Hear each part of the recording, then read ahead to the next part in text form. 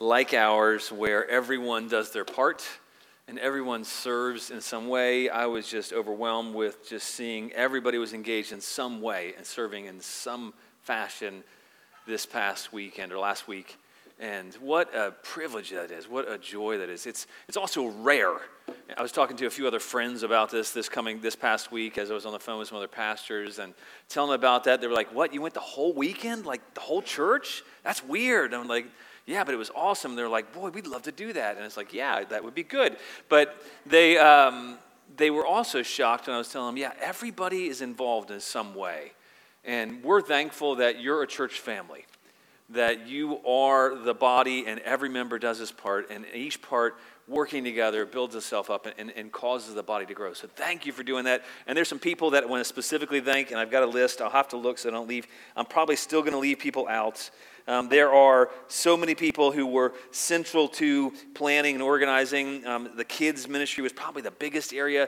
And if I call your name, can you stand up and just for a minute and stay standing? We had John Pachter, Anna McCarnan, Ashley Pruitt. Those were the main children's ministry. Can you guys and ladies stand up? We're going to keep going. So Mike Nicosia, Jolie Exline, Steve Villa, Philip Pruitt, of course, Jared Alexander, Tim Boulignon, Eldris Jana, Kaylin Campbell, Colleen Campbell, Lena Campbell, Julie, my wife, and then last but not least, Aaron, who organized everything and did all the administrations. You guys all stand and let's say thank you.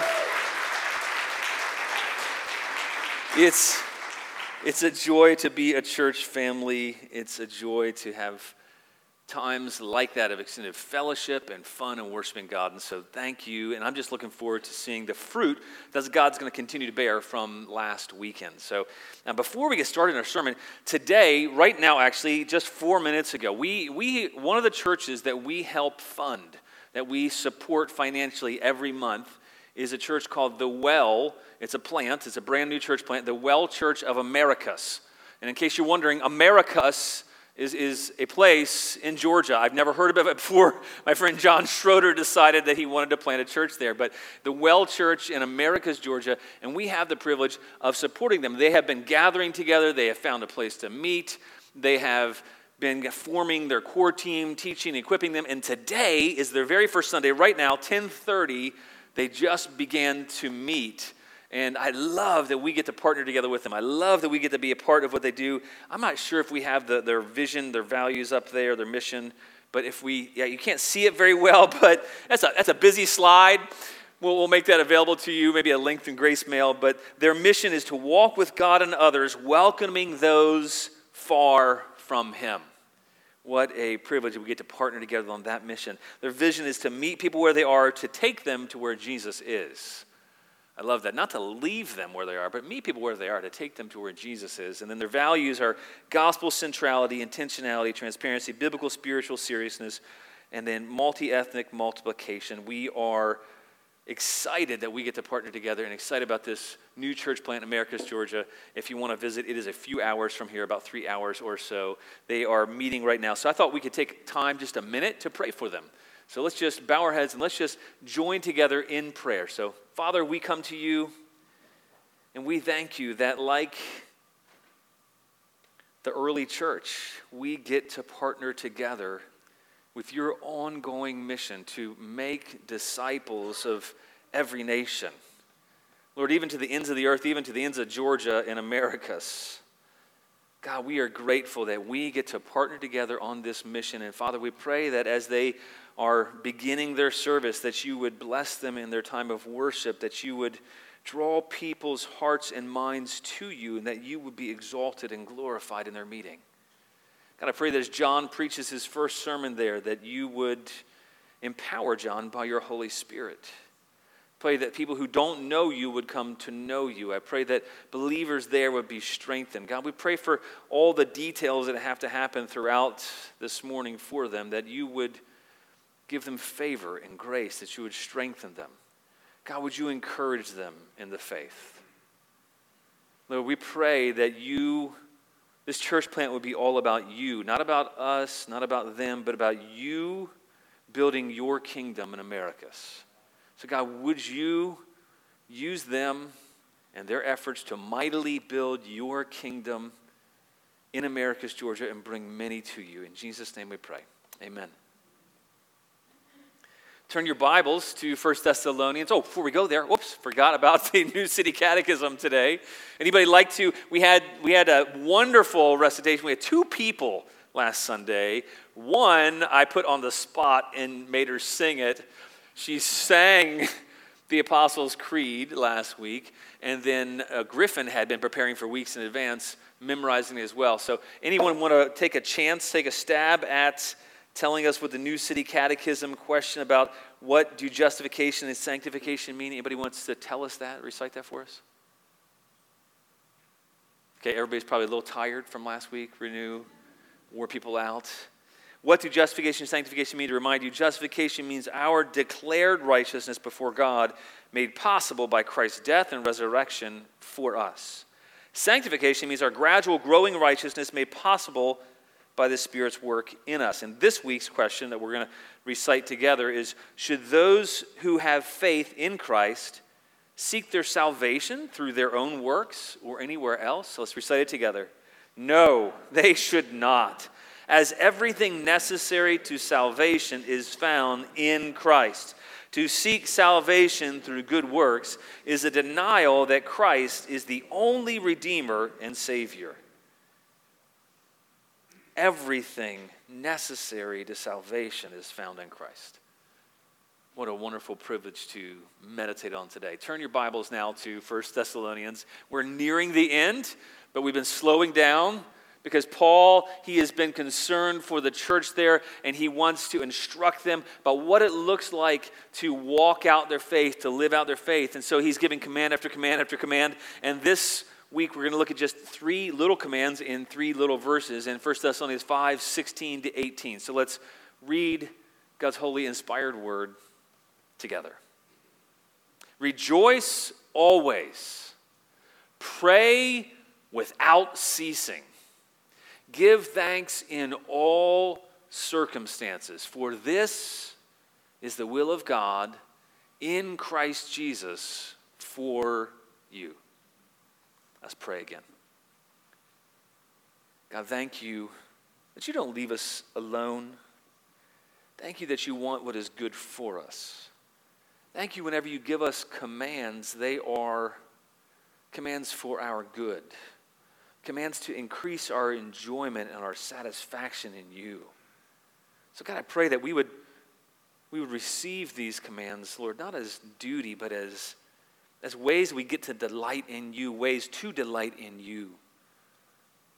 How would you give us your grace to hear? Would you give us your grace to respond? I pray that you would enable me to preach by your Holy Spirit. In Jesus' name, amen.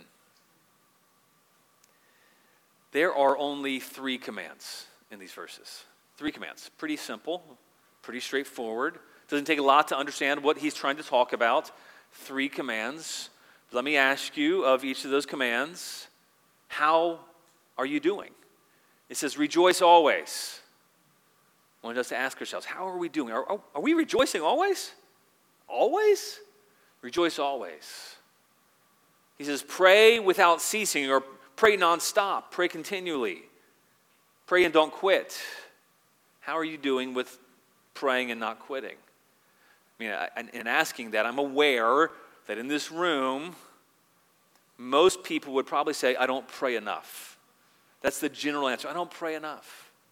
But we're not talking about some legalistic, just once and done kind of prayer, but rejoice always, pray continuously. And then he says, give thanks in all circumstances. Now, if I'm going to evaluate myself, and I took a little test, and I was going to fill out percentages, my percentages would be on the low end of obedience. How about you? Where would you fall?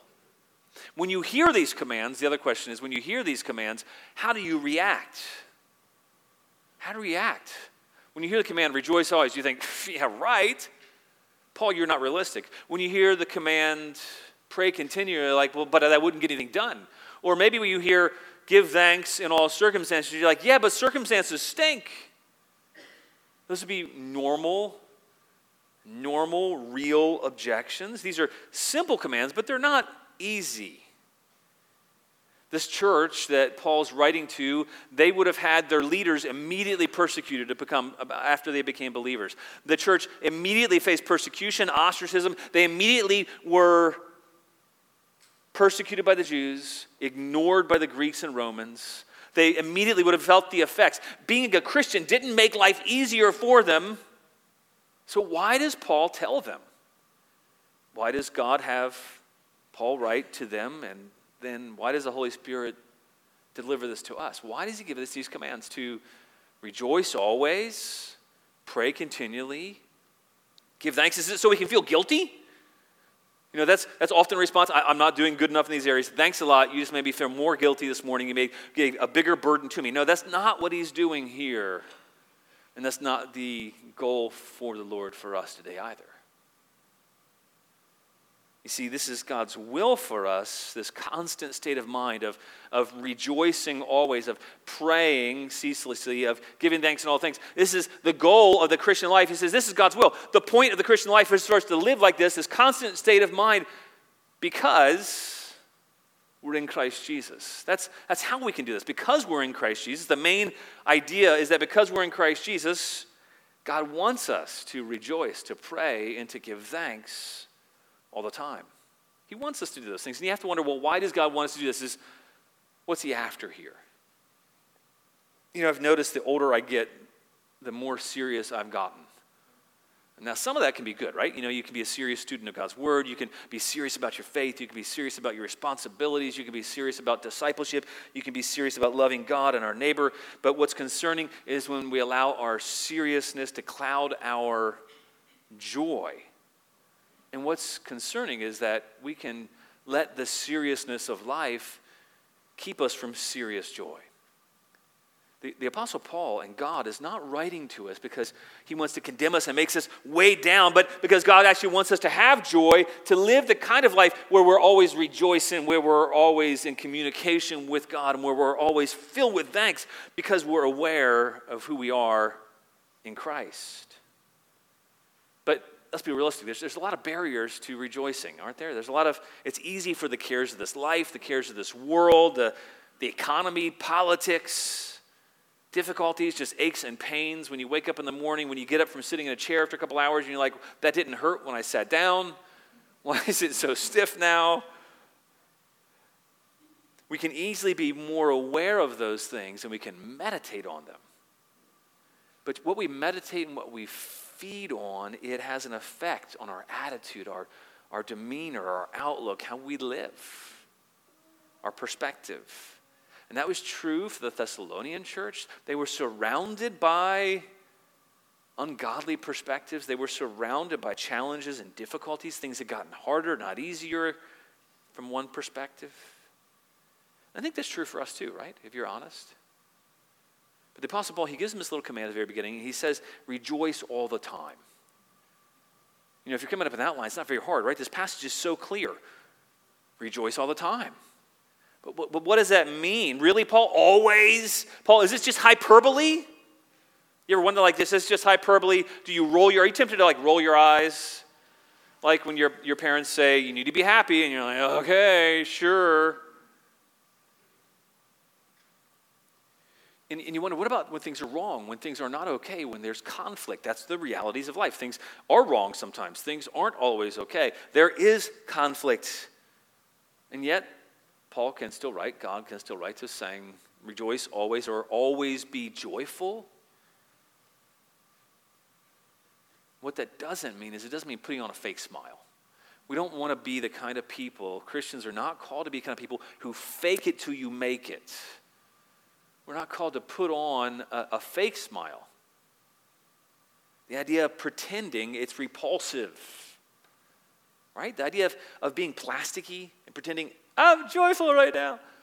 No, pretense is repulsive. But you know what else is really repulsive? It's Christians pretending by believing the lie that the world and the cares of this world are greater than God. That's what's really repulsive, is for us as Christians to believe that the world and the troubles of this world and the cares of this world, that they're greater than the hope we have in Christ. But let me ask you, have you believed the lie? that troubles and cares and worries and concerns are greater than the joy you have in Christ. And a little litmus test is how are you living day by day? What are you more aware of?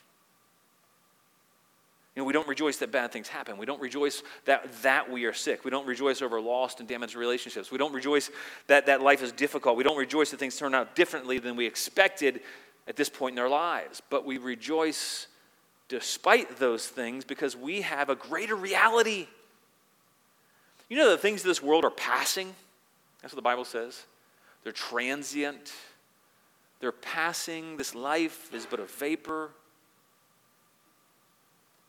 But we can rejoice always because we have reason to rejoice. And the Apostle Paul, he has given the Thessalonians some serious reasons to rejoice in the letter so far. In 1 Thessalonians 1, the very beginning, in verses 4 and 5, he gives them reasons to rejoice. He says, "For we know, brothers, loved by God." And by the way, brothers and sisters there, we know brothers and sisters loved by God. Did you know that you're loved by God? The most glorious, worthy, mighty, all loving, gracious, generous being in the entire, more than the universe, all of creation. You're loved by God.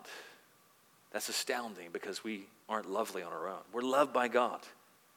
And then he says that he's chosen you. This God who you are loved by, he chose you not because of anything you did, but because he chose to set his love on you, even though you were sinful and you were against him, even though you are his enemy by nature, deserving his wrath, he has loved you and he's chosen you. Does that give you joy? And he says the gospel came not just in word, but in power. You see, the good news of the gospel, it's at work in you. God's word is at work in you powerfully. And it didn't come alone. It came with the Holy Spirit in full conviction.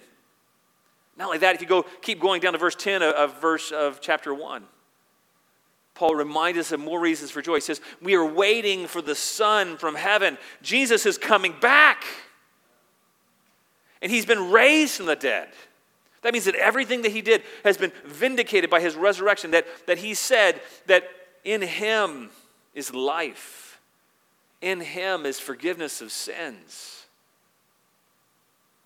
And he's been raised from the dead. And not only that, he delivers us from the wrath to come. There's a wrath to come, but he delivers us from that. We have reasons to be joyful that are far more real than the things we're aware of here. Not only that, he says in 1 Thessalonians 2:12, God calls you into his own kingdom. We have reasons to rejoice. This is not our kingdom. This is not our home.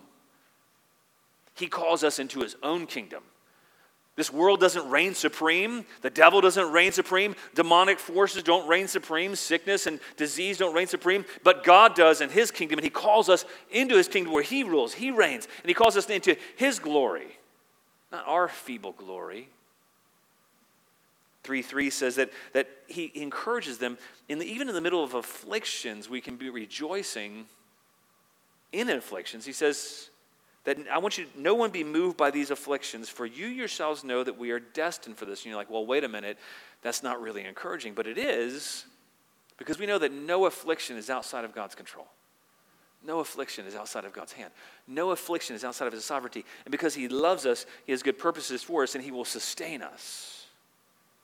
Then in 1 Thessalonians 4:8 it says, God gives his Holy Spirit to you.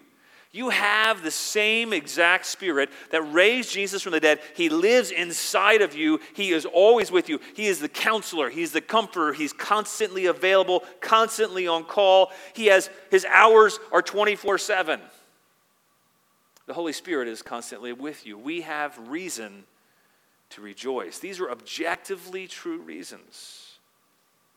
Not only that, he told us about the fact that even those who have died in Christ will one day be with him, as we will as well. And he tells us, he promises that we who are alive, who are left, will be called up together in the clouds, will meet the Lord in the air, and we will always be with the Lord. We have reason to rejoice. This world is not all there is. That's how we can rejoice always. The problem is we have barriers of rejoicing, don't we? There's some barriers to rejoicing.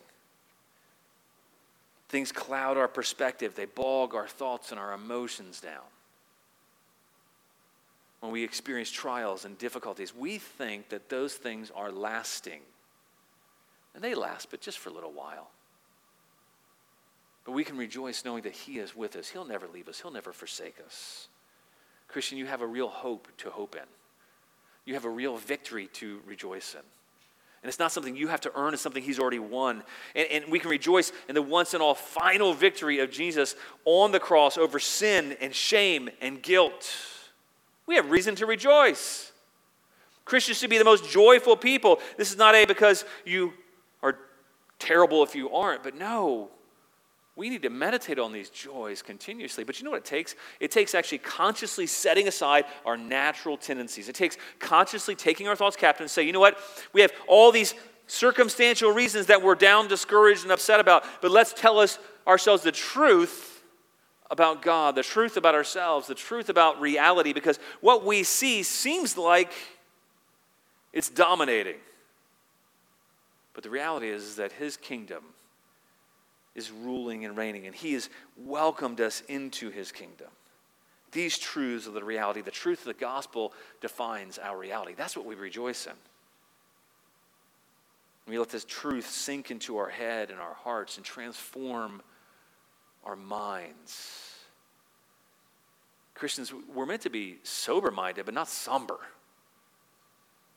We're meant to be always rejoicing because we have the greatest reason for joy of anyone.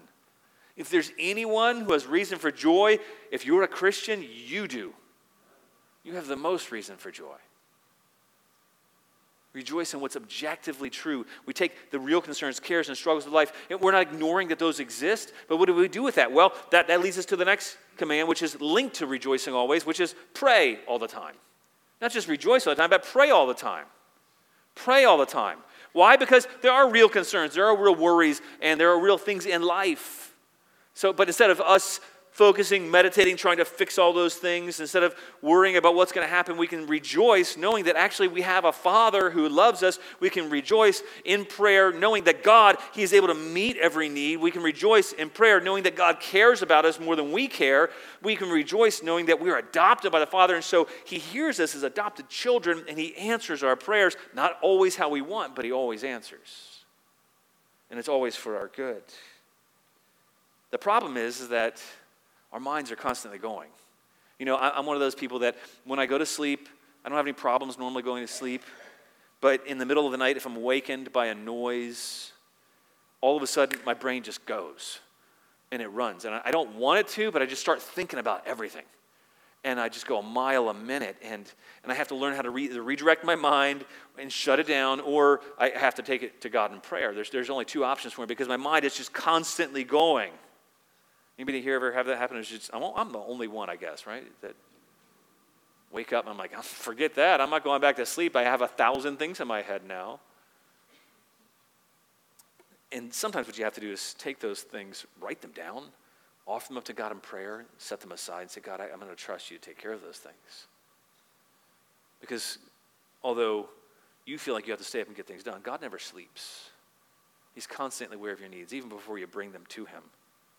But maybe you don't wake up in the middle of the night. But, you know, our thoughts are constantly going. We have this inner dialogue or monologue, maybe for some of us. We have an inner dialogue that's happening all the time. From one study, they said that over 4,000 words a minute is the average dialogue that people have with themselves and they hear. I don't know where they got that from, but that seems overwhelming. The average 40-minute sermon is about 4,000 words in comparison, just, you know. That's a lot coming at us. And so why he commands us to rejoice always is because we need to be reminded that we have reason to rejoice. Why he commands us to pray continually is because we need to reorient our thoughts to the one who can do something about them. Because it's very seldom that you're going to solve all your problems, that you're going to fix everything. But there's one who is able and is always listening, always with us. You know, what you tell yourself when you're alone in your own thoughts, it matters. It has an effect. It's actually been scientifically shown that the more you meditate on something, if you become anxious about something, it has physiological effects on your body. Worry and anxiety and fear aren't just in your head. They are head things that transfer to physical body things. We're not meant to carry all those things ourselves. We're meant to take those thoughts and turn them over to God, to communicate with him, to talk to him about our cares and concerns. Did you know that God created us to be in communion with him, to have a relationship, to talk with him constantly? But that communion was broken by Adam, by sin, and now Jesus came to restore so that we can have communion with God. It's one of the main reasons why we've been saved, is so that we can restore back to fellowship and communion with God, relationship with him. And then prayer is how we talk. It's how we communicate with God. Because God's always listening. He's always attentive, always aware. He always hears. Instead of being shaped by those thoughts, we're to continually be taking our thoughts to him, praying, laying our hearts out, communicating, talking. You know, back when I was dating Julie and we were living about an hour and a half apart, I used to call her when I don't know how old I was, probably 18.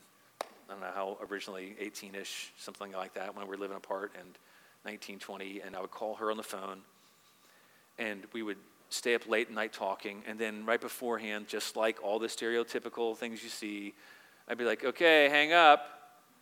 And she'd be like, no, you hang up.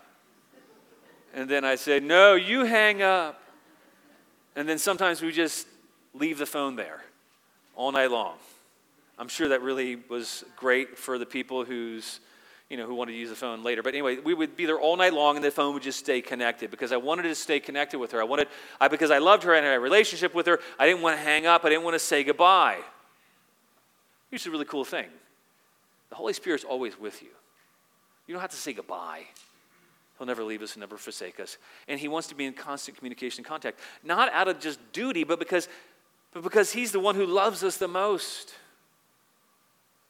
And God actually wants to communicate with us because he loves us. This is not like a mean father saying, talk to me, just tell me everything. No, this is like, hey, tell me about your day. I'd love to hear what your problems are, your worries, your cares, your concerns. But the difference is God can do something about that. If we cast all our cares on him because he cares for us. He desires that constant contact, praying continually, nonstop, without stopping kind of praying. The question is, what keeps us from praying to God? What keeps us from praying to the only one who's truly able, truly loves us, and truly is able to help? What keeps you from doing that? You ever think about that? You can pray inside your head. Now obviously your coworkers might think you're a little weird if you're always praying out loud. They might think it's a little unusual, but in those moments when you have a hard thing at work, in those moments when you're struggling, in those moments when you're rejoicing, those moments when you're thinking about all of those 4,000 words a minute that run through your head, you can take those things and just pray them to God quietly, silently. He hears our prayers even when we don't speak them. And even when we don't know how to speak, we can do like Paul says in 1 Corinthians 14, and we can pray with our spirits or pray in the Spirit. What keeps you from praying? Do you immediately jump to fix-it mode? Is that your default? You have a problem. What's your first reaction? Is it to immediately try to solve it? Or say, wait a minute, I want to go to the one who's the ultimate problem solver. I'm going to go to God. Hey, God, I need to solve this problem, but I need your help. Other times we think we're too busy to pray, and we don't realize that God is the one who actually enables us to accomplish anything. So you're not too busy to pray. It's actually not praying makes you busier because it reduces your capacity. It reduces your ability. You're denying yourself of God in the picture. All the apostles were continually going to God in prayer. That's what Paul, all throughout Thessalonians, he said in 1 Thessalonians 1:2, we give thanks to God always for all of you, constantly mentioning our prayers. In 3:10, he says, we pray earnestly night and day, and might see you face to face. In 3:11, he says, he prays, now may the God and Father himself and our Lord Jesus direct our way to you. And then he prays a prayer for them. May the Lord make you increase and abound in love for one another, for all, as we do for you. May he establish our hearts blameless and holy. So you want to know what to pray? You could pray this, by the way. And he says, to this end, in 2 Thessalonians 1, to this end we also pray for you always, that our God will count you worthy of calling and fulfill every desire for goodness and work of faith with power. Prayer is not just a one-time thing. It's an open dialogue and communication with God. In good times and bad, when we're sick, when we sin. You say, Lord, I'm sorry. I just was impatient. I told a lie. I shouldn't have said that. When we meet with others who are struggling, when we need a friend, Jesus is constantly wanting to communicate with us. And he taught us how to pray. I don't have time to read the Lord's Prayer in Matthew 6, 9 to 13, but if you wonder, how do I get started? You can, formal prayers, well, you can do that. But this prayer continually is not formality. This is a ongoing, I need to submit my thoughts to God. I need God's perspective.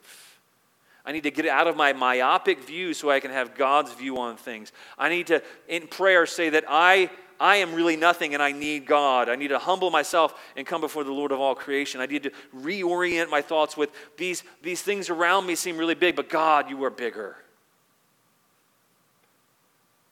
But what keeps you from prayer? Is it self-reliance? Do you believe that God answers all your prayers? Are you angry at God? What do you need to believe and think about to obey this command? Not only are we commanded to rejoice and to pray all the time, we're commanded to give thanks all the time. Give thanks all the time. Now, he doesn't say for everything. Did you notice that? There's a very important little word. It's not for all circumstances. He says give thanks in all circumstances. That's an important distinction because we're not grateful when bad things happen. No, but in the midst of bad things happening, we can say, God, thank you that even though I don't see it, I know you are at work. Give thanks in all circumstances. All things were created by God, through him, and for him. It's only right that we say thank you. And in fact, not giving thanks has an effect as well. Paul talks about that in Romans 1:21. He explains how not honoring God and giving thanks, it actually leads people to becoming futile in their thinking. And it leads to darkened hearts. He says, for although they knew God, they didn't honor him as God or give thanks to him. They didn't honor him or give thanks to him. But, so because of that, they became futile in their thinking. Did you know that not being aware of God, not giving thanks to him, not honoring him, that leads to futility in our thinking? It leads to darkened hearts. He says their foolish hearts were darkened. But we have so much to be thankful for, don't we? But sometimes we have to zoom in, right? You ever have to zoom in and say, okay, I have these little things I'm going to be thankful for right now. I just walked.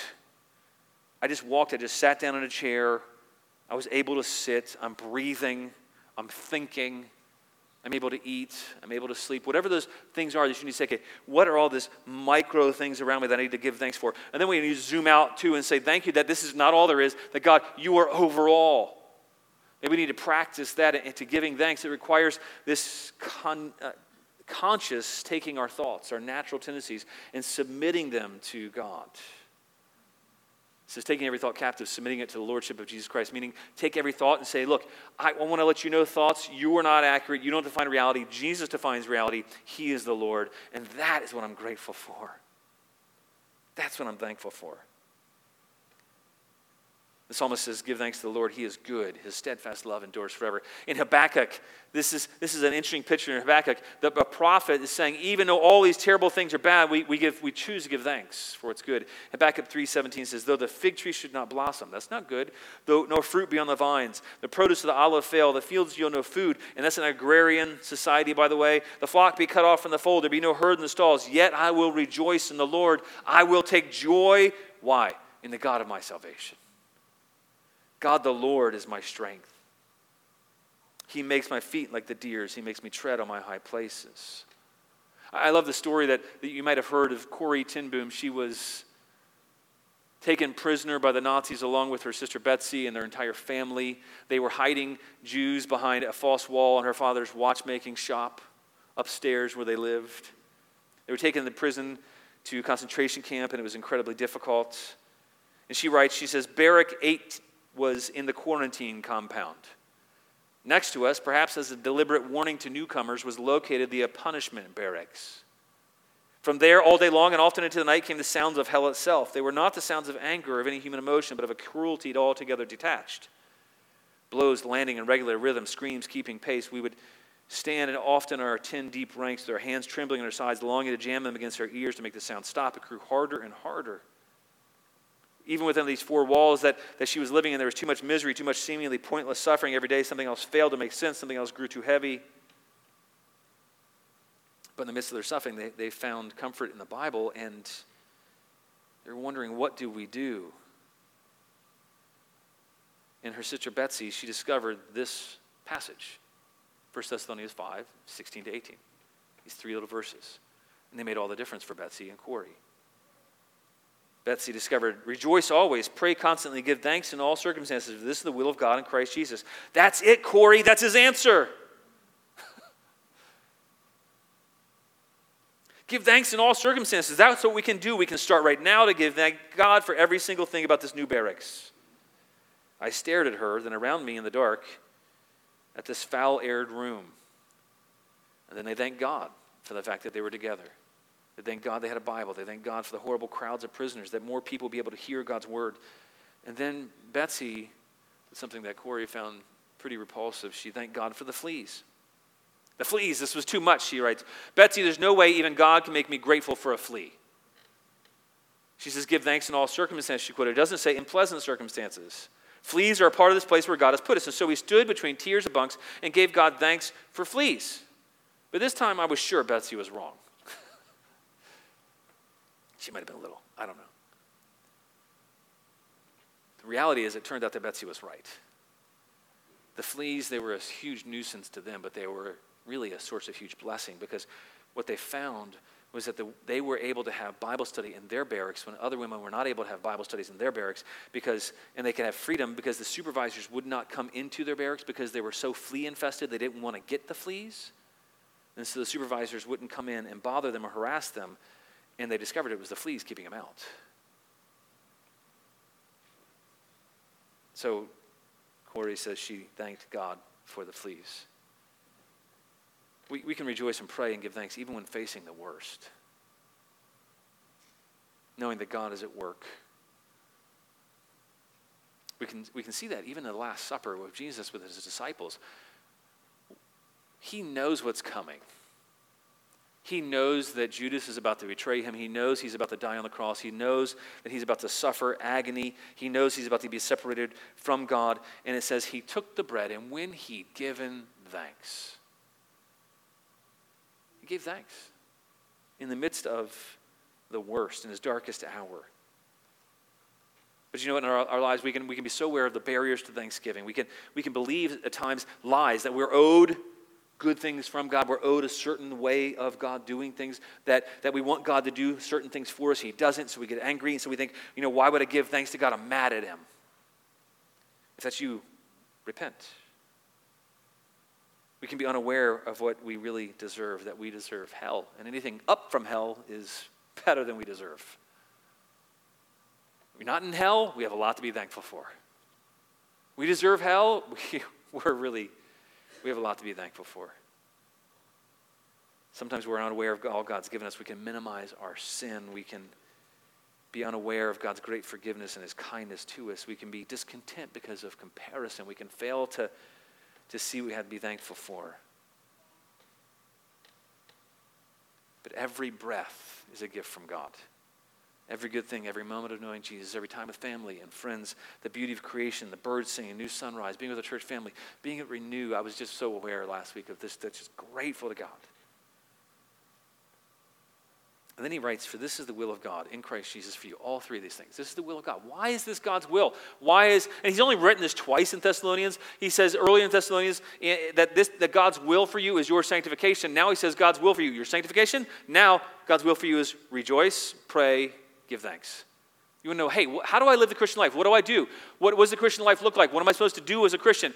Pursue sanctification, rejoice, pray, give thanks. It's not the only things that we can do as Christians, but it simplifies things. And why does he have us do this? Because he wants us to experience joy.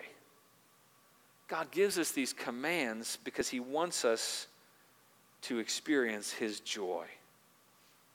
And there's a key to this in the end of the sentence. In verse 18, there's this three little words. Three little words. In Christ Jesus.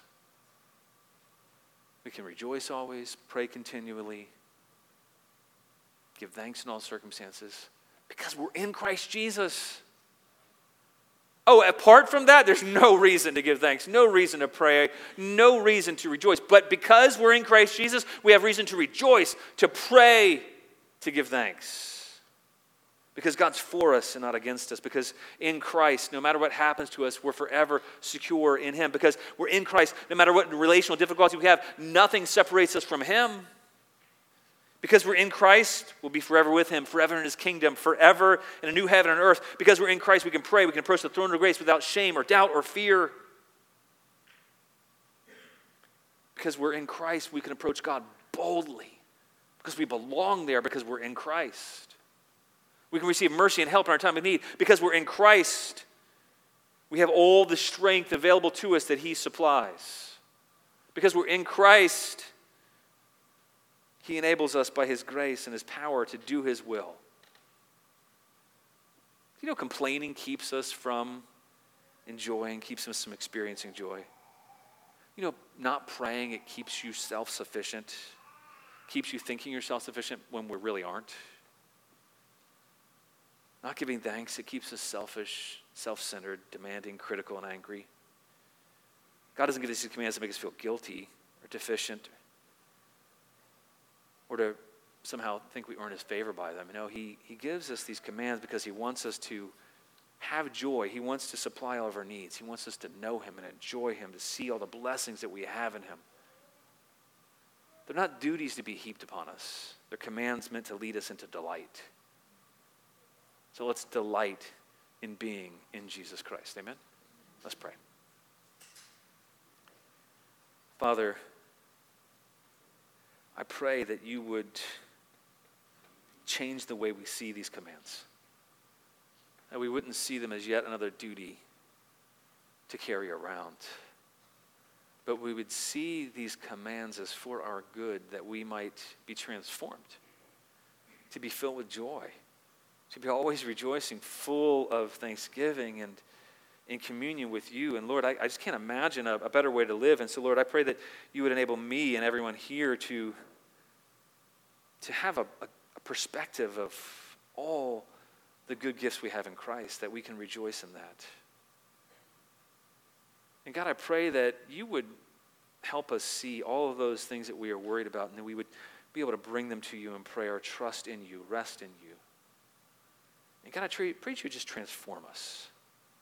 Give us Your joy. Make us a joyful people, people marked by rejoicing, people marked by prayer, a people marked by thanksgiving, a people who are free from duties but delighting in You.